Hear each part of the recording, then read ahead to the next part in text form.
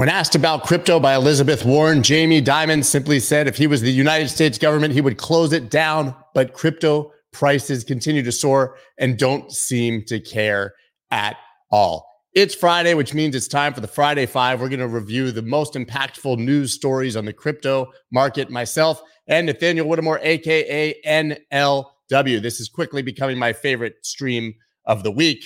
We tell you guys everything you need to know so you don't need to go through every single news source and watch 100 YouTube videos. We've got it all here for you in probably under 30 minutes. Let's go, guys. Let's go.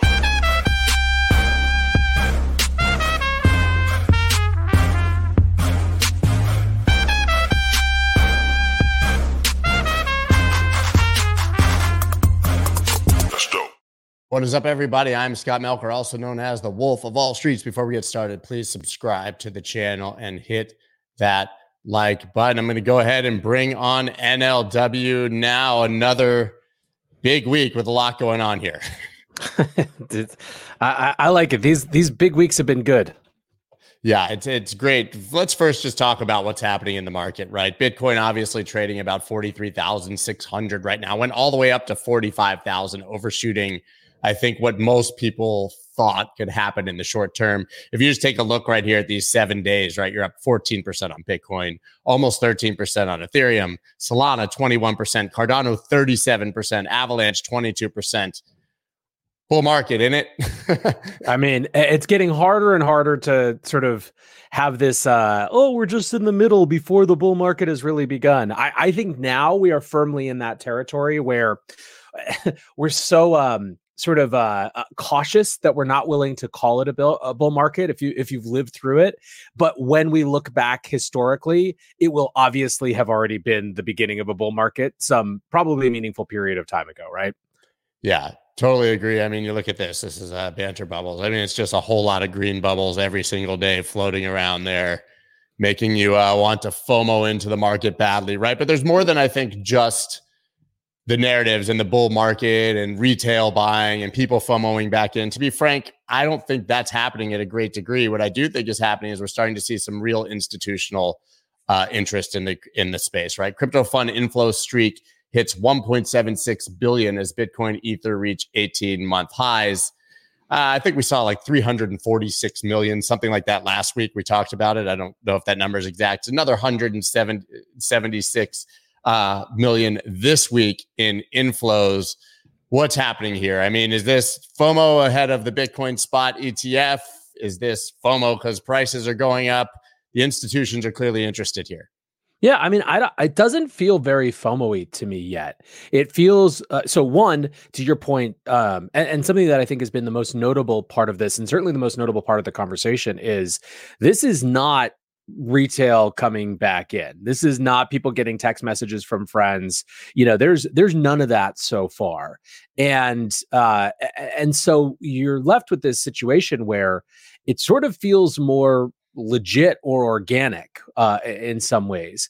Now, I think that the broad sense is that it's positioning in advance of an anticipated ETF approval, or a slate of ETF approvals, which at this point, I think people are sort of looking to that window in January when the comment periods for all of them are closed as the opportunity for the SEC to sort of batch approve them all. And so, the sort of simplest explanation, the Occam's razor explanation, is a lot of people thinking that there might be something meaningful that happens at that time, and they're sort of buying in advance of that. And to the extent that that's the case, we'll get a lot more information in the days following the launch of that ETF to see how that behavior shifts or not. Yeah, I think as a part of this sort of first story, institutional adoption, market going crazy, crypto soaring, we should just give the very quick update and just say U.S. Bitcoin ETF issuer talks with SEC have advanced to key details. Fidelity spot ETF, Bitcoin ETF listed on DTCC. I think the story here is that all of the I's are being dotted, T's are being crossed right now in advance of an approval. These are very, very, very advanced parts of the process of getting an ETF approved that would not likely be happening. The SEC likely would not be spending the money, expending the resources, using their staff for these things if there wasn't a very, very real chance that this is going to happen. It's interesting. Up to even a couple weeks ago, you and I were talking about how it seemed clear that the ETF had not been priced in, not fully at least. It seems to some extent like that's maybe what's happening now, is that it's actually being priced in, right? Institutions are sort of, figuring out what their positions are going to look like in the world that exists, in terms of what it represents. Especially if we sort of hang out here for the next month or so, or, somewhere in this range leading into that, I think that will lend credence to that sort of analysis. Totally. I think our next story is got to be Elizabeth Warren and Jamie Dimon. You guys might have seen in the amazing thumbnail, Elizabeth Warren screaming, and she's holding a balloon with Jamie Dimon's head on it. I think there's debate at this point as to whether Elizabeth Warren works for Jamie Dimon or Jamie Dimon works for Elizabeth Warren.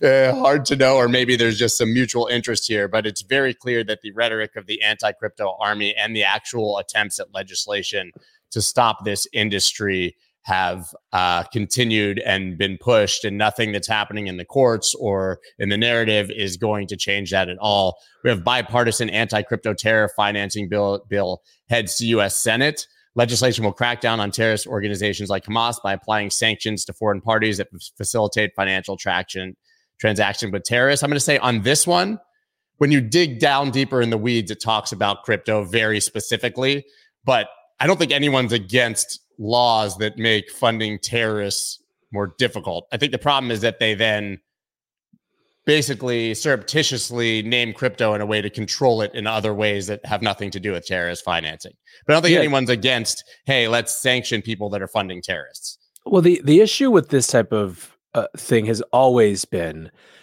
not even about whether it's sort of secretly targeting crypto. It's the specifics of which parts of crypto infrastructure is it targeting. Ever since the infrastructure bill battle a few years ago, there has been this recurrent theme of lawmakers who don't like crypto trying to say that validators and node providers and all this decentralized infrastructure needs to report on transactions. And they always say it in terms of, look, they're part of the mainstream ecosystem now, and everyone who's a part of the mainstream ecosystem has to comply by the same rules, completely ignoring the fact that they don't have any meaningful customer information on the on the people that are using the infrastructure that they're supporting, because that's just not the way that it works. If all of these rules were written for just updates to what exchange responsibilities were, specifically centralized exchanges, no one would be batting an eye at this. The issue isn't crypto. The issue is that it's always a guise to sort of, have more extensive control on crypto. And it's not just an error or a misunderstanding. It's a specific tactic. And, listen, it's on the one hand, something that we've seen over and over again. Like I said, it has a legacy with the Treasury Department in particular, going back to the infrastructure bill. On the other hand, it's very hard not to watch the proceedings of this week and have it feel very last graspy. It really reads like, Warren is going to be a lone holdout. She will always be, even if the anti-crypto army is just her, she will be in it until the day that she dies, right? That's fine. But the whole sort of affair, it just feels forced. Like everyone else is moving on, right? The markets and sort of the Wall Street is certainly moving on in terms of its relationship with crypto. All you have to do is look at the price charts and look at, any comments from some Wall Street bank, on or investor on any of the CNBC shows. The legal system is moving on. It's cleaning up the parts that were bad, and it's proceeding through settlements with sort of the medium actors, and it's sort of in spite of regulation by enforcement, trying to sort of figure things out in court decisions. It's only this very small subset of sort of this anti-crypto army that's not moving on, and it's no surprise that the thing that they fall back to with that is cryptos for criminals. That is the thing that you can always come back to. And in particular, right now, they've got sort of the narrative juice of heightened tensions in the Middle East as a backdrop to make it feel more pertinent. But it's nothing new. It's nothing new in terms of the sort of the assessment or of the remedy, with the possible exception of Elizabeth Warren now claiming that half of North Korea's nuclear program was funded using stolen crypto. But it's it feels, like I said, last gaspy is the word that I keep coming back to. Yeah, The problem is that the anti-crypto army could come down to being one person, but she happens to be the most powerful person in Senate when it comes to finance and banking, right? Here she says, Elizabeth Warren, update Bank Secrecy Act to address crypto threat. The U.S. Senator linked crypto to terrorist financing, drug trafficking, and North Korea's nuclear weapons program. As you said, what I find interesting here is CZ literally, we'll get to that, pled guilty to the Bank Secrecy Act. So clearly it's updated enough to go after anyone who they think is doing something illicit in crypto. But I want to actually play a clip really quickly of what she said, because you brought it up. This North Korea thing is just mind-blowing that she can get away with saying this without providing any evidence. Threat out there. It's crypto, and it is being used for terrorist financing. It is being used for drug trafficking. North Korea is using it to pay for about half of its nuclear weapons program. We can't allow that to continue. Okay, so now maybe to be fair, we do know that Lazarus Group, the North Korean hackers, have stolen a hell of a lot of money. Right. Obviously, they're probably the most effective hacking group. But where does this claim that 50% of the nuclear weapon program, which has been around long before crypto, is funded by us? we do know where it comes from. Once again, it's a dubious reporting where, listen, I think the funny irony of this, or the funny reality of this, is that to some extent, our indignation is just us discovering how mainstream American politics works, because we're on the receiving end of it. But there's nothing uncommon about cherry picking a statistic from a dubious report and then using it to sort of beat a point into submission. Just so happens that she's doing it for crypto now. So this was a report that was not even an on-chain report, right? She sort of misinterpreted elliptic reporting before with the Hamas claim that was then debunked, that showed up in the Wall Street Journal and was used as justification for the last couple months. This one is even less robust report that basically just aggregates the amount of money hacked overall and then compares it to the overall amount of money spent by North Korea on its program. So just to be clear, they're saying, here is one pile of money over here that was stolen. Here is another pile of money over here used for something by the group that maybe was involved in that stealing. Those are the same thing. She's saying that those are the same thing, right? So again, it's not that necessarily that all of those Lazarus hacks have gone straight into that nuclear program. It's just someone identifying that the amount that has been hacked is roughly 45% of the amount of money that we think North Korea spent on their nuclear program, which are entirely different things. But again, like the problem with the nature of politics and media, which is a much larger thing than we can solve, is that all that the clip gets replayed over and over and over again. And even if a correction gets issued, which there's no real accountability for, like the sort of narrative is stuck. Yeah, she's still beating the Hamas. I mean, she's still beating the Hamas drum watch. I also want to show the clip of her talking to Jamie Dimon because it's really important. And she's still using the debunked fake news about Hamas, the same numbers that were in that Wall Street Journal report. She's never going to stop. But an estimated $20 billion in illicit crypto transactions funded every kind of dangerous criminal. North Korea has funded at least half its missile program, including nuclear weapons, using the proceeds of crypto crime. And Israeli officials have confirmed that Hamas received millions of dollars through crypto transactions, including, quote, large sums from Iran. Mr. Dimon, you've been CEO of JP Morgan for almost 2 decades. Can you explain why crypto is such an attractive financial tool for terrorists, drug traffickers, and rogue nations? I've always been deeply opposed to crypto, Bitcoin, etc. You pointed out the only true use case for it is criminals, drug traffickers, anti-money laundering, tax avoidance, and that is a use case because it is somewhat anonymous, not fully, and because you can move money instantaneously, and because it doesn't go through, as you mentioned, all these systems have built up over many years, know your customer, sanctions, OFAC, they can get bypass all of that. If I was the government, I'd close it down. Okay. Yeah, I mean, if I was government, I would close it down. We know. But JP Morgan's heavily invested. They have JP Morgan, Onyx. To me, this feels like they want to kill the public side by utilizing Elizabeth Warren's narrative so that they can control private blockchains and Wall Street can utilize it at their own leisure without any decentralization or allowing us to have our piece of the pie. Yeah, I mean, I don't know, man. It's so frustrating to listen to. It's also just like it's so my read on Dimon is a little bit different. Yes, I think that one can make the claim that this is self-serving from the standpoint of, crypto being a competitor for banks. But Jamie Dimon just fucking hates us. He's hated us forever. He's like, this is nothing new. He has had to occasionally, through gritted teeth, pretend that he doesn't hate everything about us because he's, ultimately he's a business money-making machine more than he is a person with opinions. And so at the peak of crypto markets, he has to acquiesce to the fact that this is happening. But yeah, man, if I'm sitting in Onyx, at some point you have to ask yourself how much more of the person who is ultimately your boss or your boss's boss's boss are you going to deal with before you say, I'm not going to help make you money on this because you are just ultimately an enemy of this space. Okay.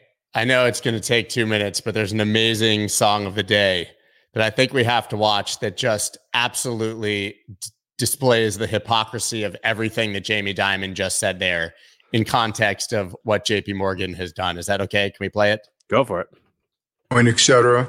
You pointed out the only true use case for it is criminals, drug traffickers, anti-money laundering, tax avoidance, criminals, drug traffickers, anti-money laundering, tax avoidance, criminals. The largest corporate fine at the time.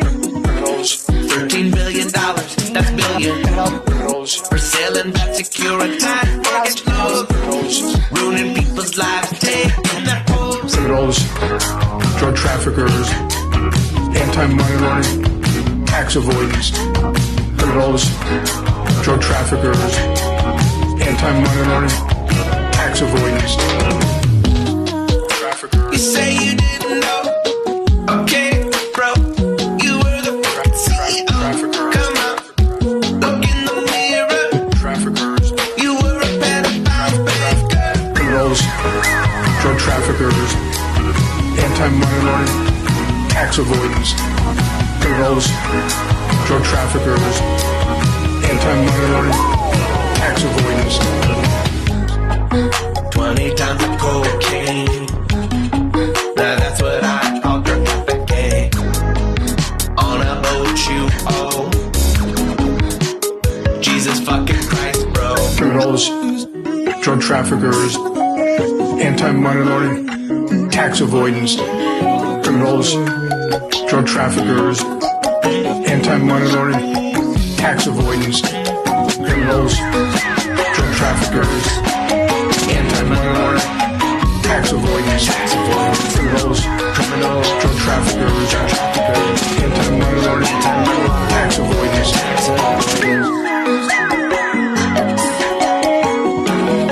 I think we get the idea. It's in the pantheon. My two favorites are the regulatory capture one around Sam and Caroline, which is just an epic song, and one where he accidentally sold a Bored Ape. Those are my two favorite Song and Dayman songs. Yeah, I think he has basically just done this entire section for us. I could have probably just played that song and skipped this all together. So I think we now know, regardless of the song, that Elizabeth Warren and Jamie Dimon have an agenda, and they're going to try to crush crypto, and prices don't care. So let's move on to the next story, which is that the French bank I can never pronounce appropriately because I'm an American, Société Générale, backed Euro stablecoin EURCV starts trading on Bitstamp. This matters because the listing marks the first time a Euro stablecoin issued by a fully regulated bank is available on a cryptocurrency exchange. Is this meaningful? I think it's one of those like meaningful as an indicator of a trend, not that in and of itself it's some huge thing. Like it's meaningful because it represents something that is increasingly inevitable on multiple levels. One, the sort of shift of stablecoin behavior to euros. I think is probably an inevitable thing as there are more questions around the US dollar, or more specifically, the US government's relationship with digital US dollars and how active it's going to be in trying to tamp down on stablecoins. It's a very natural thing to move to a stable euro. Two, it shows that in the wake of sort of starting to get clarity around regulations, as has happened in Europe, you have these sort of very mainstream actors, moving into the space in sort of fairly obvious ways, but still meaningful ways, right? So it's kind of like these, it's a great contrast, I think, to the Jamie Dimon hearing where the 8 heads of the biggest banks are all kind of sitting there ragging on crypto because over in Europe, you've got banks who the first chance they get are just sort of creating crypto related infrastructure. And you know what? As soon as a stablecoin bill passes in the US, it's going to happen here too, regardless of what those CEOs are saying to Elizabeth Warren to be complicit in her little soundbite. Yeah, I guess the question then becomes whether Circle and USDC will sort of become the de facto version of this, or if we'll literally see stablecoins issued by JP Morgan and Goldman Sachs. I think USDC's play is to try to get such a meaningful portion of that market that it kind of, it makes it a very difficult sort of, space to jump in on. But given that PayPal went after that, it's likely to happen. But PayPal has also been targeted by the SEC for doing that. So it's the whole thing. So the story of 2022 and obviously late 2021 was that SBF was literally just making it rain money on politicians. We all know about his massive political donations to Biden and Democrats, the dark money donations to the Republican Party, the other donations being made by Salome and other people, basically with the interest of FTX in mind. I think many people will be very surprised to find out crypto firms have spent more money in lobbying in the first 3 quarters of 2023 than they did in 2022, even counting all of the money that was spent by SBF. This obviously coming after we had the Blockchain Association Summit last week in DC. But here it is. 18.96 million over the first 3 quarters this year spent compared to 16.1 million during the same period in 2022, and about 22 million in total was spent, including money from FTX.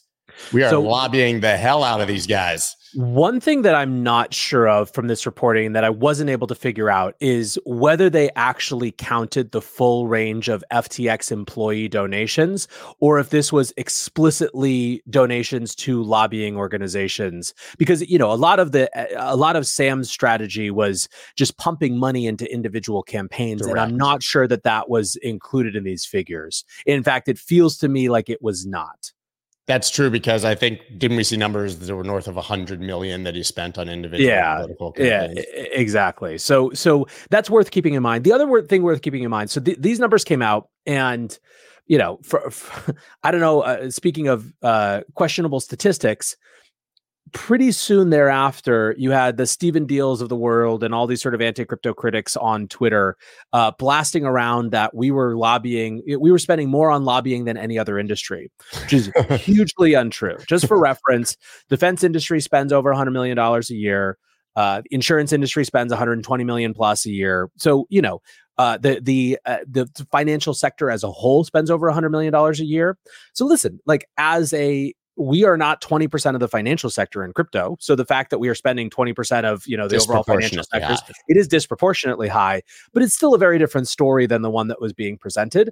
I think that this is a real hate the game, not the player kind of thing for me, in the sense that I do not like that American politics are so dictated by money and lobbying, but they are, and we participate in American politics and we have to. So, I don't know, it doesn't feel out of sync, especially given how disproportionate the amount of attention and antipathy towards this industry we face relative to other people, in DC. Hate the game, not the player. I love that. There's literally no way that the crypto industry can advance our narratives or even protect ourselves without spending tens of millions of dollars in Washington. Yep. Just literally no way to do it. Also, the people who stick around in Washington are a hell of a lot better than the people who are lobbying in Washington for us on the whole last year, right? It's a better crew. It's a better cohort. They've lived through the FTX thing. They've done probably countless hours of cleanup work that we will never get to see to, remind people that it's not all Sam's. And so, I'm certainly not going to, let's give them more money. Yeah, the amount of damage control they've inevitably had to do is probably beyond even our ability to comprehend. I guess the next inevitable question will be when clawbacks, but I guess we'll see if any of those political donations we talked about do get clawed back in the FTX, but we can talk about that on another day. But speaking of SBF and criminals, we have updates on quite a few of the quote unquote bad actors in crypto to round it off as our fifth story today. Of course, first, we have CZ's guilty plea accepted by judge, has yet to decide if Binance founder can go home. But Changpeng Zhao pleaded guilty to violating the Bank Secrecy Act last month. This is basically just them saying, okay, we accept your guilty plea. He thought he was going to go home. It seems that maybe they're not going to allow him to. So this has actually been updated. Yeah. He is not going to be allowed to go home. Okay, it's so official he's now. Definitely not going home. I would just say that, I almost feel guilty now about that little intro segue because I do not want to ever place this guy in the same bucket as SBF. Yeah. It's no. So ultimately, a magistrate judge. This decision just came out late yesterday, and the initial judge who had ruled basically said it was a very close call. But that I think he was swayed by CZ showing up in the first place and coming to the U.S. to sort of, basically turn himself in Seattle around the initial hearing. And so ultimately he decided that, CZ wasn't going to be a flight risk and he could go home, but that he was going to have to come back 2 weeks in advance of the sentencing. The Justice Department freaked the hell out about this, which led to a lot of questions around why this wasn't part of what was negotiated in the settlement. It seems like a strange thing not to have sort of determined in advance, but whatever the case, the Justice Department basically argued that, although CZ had agreed not to appeal any jail time up to 18 months, they could decide to try to push the judge for the full maximum sentence of 10 years. And should they decide to do that, the economics or the sort of rational decision-making that CZ might face of, coming back to the US to face 10 years might look really different than 12 months or 18 months. And ultimately, this new judge agreed, specifically because, he basically said this guy has effectively infinite dollars or resources and no real meaningful ties to the US. So, he just, it continued to be a close decision, but he sided with the Justice Department rather than CZ. I get it. I just think the guy showed up of his own volition, made the deal, paid the fine. I think that they can get to him if they need to. But yes, I guess if you do have unlimited resources and one morning wake up and say, F this, that was a terrible decision, you could theoretically just flee it and could make it very difficult for them to get you. Someone who can't flee, obviously, is Do Kwon. He's been in jail in Montenegro, as we know, but he will be extradited to the United States. This is meaningful because South Korea also really wanted him, right? This is US 1, South Korea 0. Yeah, and apparently he also wanted South Korea, not U.S., which maybe played a role in the decision. To be clear, the decision, this is being reported by the Wall Street Journal with people who are sort of been inside these closed door meetings.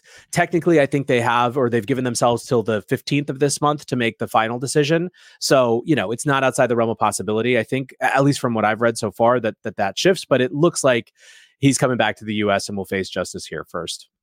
Yeah, that's what it looks like. And then the next update, because they just keep on going, we've got Bits Lotto. Remember the huge DOJ announcement press conference? We're cracking down on the crypto industry.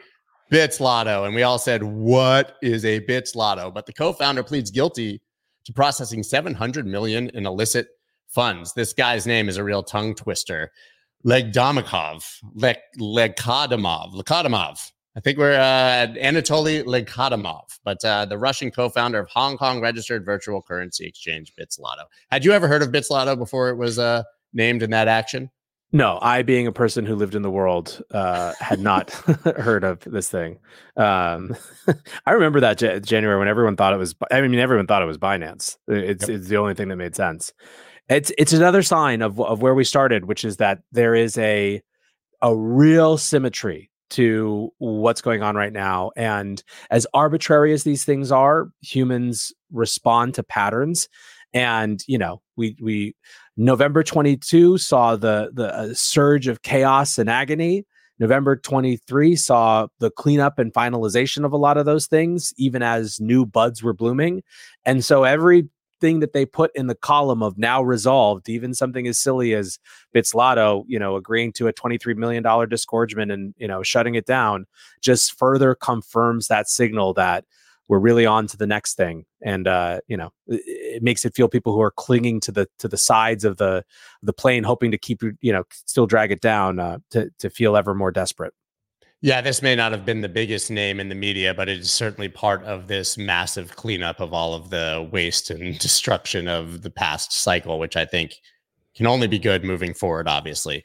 And we have one more guy. I won't put him in the same bucket either, but of course, Zhu Su here was in jail in Singapore. Now, I don't think he was in jail for criminal reasons in Singapore. They literally stopped him in the airport and said, dude, you haven't been responding to the liquidators. We're going to sit your ass in a chair for the next 3 months and get all of our questions answered. That's literally what it felt like to me. But here he is, run it back turbo. That's his tweet that he's had since he got back out of jail. And of course, that was enough to send, OpenX flying and such, because this is crypto. No comment. You got nothing on Zoo? No, I do not. But he's probably, his next tweet will probably be deeply philosophical about how he's spending his time surfing and watching people drown, and his philosophical views on that. I'll throw down a gauntlet a little bit stronger on this. The number one question in terms of this cycle and are we going to do things differently? Of course, a new version of one of these sort of guys could emerge. And in fact, it's highly likely. It always happens, right? Someone new who's willing to kind of skirt the rules and play really fast and loose. That's inevitable. But if one of the major inflection points, I think, for the crypto industry will be whether Sue and Kyle are welcomed back with open arms and just looked past, because we don't care anymore, or whether they actually sort of have to, kind of live off in ignominy. I mean, they're around, right? Their thing exists, but it certainly hasn't shown a lot of signs of people being very excited to participate in whatever it is that they're doing. So yeah, I'm curious if that's a symptom of the bear market, or because of them. I mean, launching something this summer in crypto probably was doomed to not get at least immediate traction. They've gotten pushback, but I've said this before and I'll say it again. Anecdotally, when I was in Dubai in February, I witnessed in real time, in person, their roadshow raising money for this and selling the token. And I can tell you that at least the biggest names in the industry were more than willing to sit down with them and send them some money OTC to get their hands on what the time were, I believe, Flex tokens, because they saw an opportunity to make money and didn't care who it was coming from. So yeah. My gut instinct is that retail won't welcome them with open arms, but behind the scenes, they'll be able to still make plenty of money in this industry. Yep. And that will be a sign of our utter irredeemability. But what are you going to do? Nobody ever claimed that the crypto community was redeemable, and I'm not going to try to argue it right now at the very end of the show, man. Thank you so much, guys. That is the Friday 5. We cooked through it there. Yeah, we went a little over 30 minutes, but that's because we had to play an amazing music video for you. Yeah. And I have no regrets. Worth it. Personally. Worth it. Yeah, like the guy with the tattoo, no regrets or whatever. That's us. Everybody follow NLW, obviously. NLW, it's an easy one on X, and check out the breakdown, his shows every single day. And you can listen to this one, I believe, on Saturdays on audio channels as well. All right, guys, that's all we got for you. Going to be on Twitter Spaces in a bit, and then we will see you on Monday. Thanks, man. See you guys soon. Peace, guys. Bye. Let's go.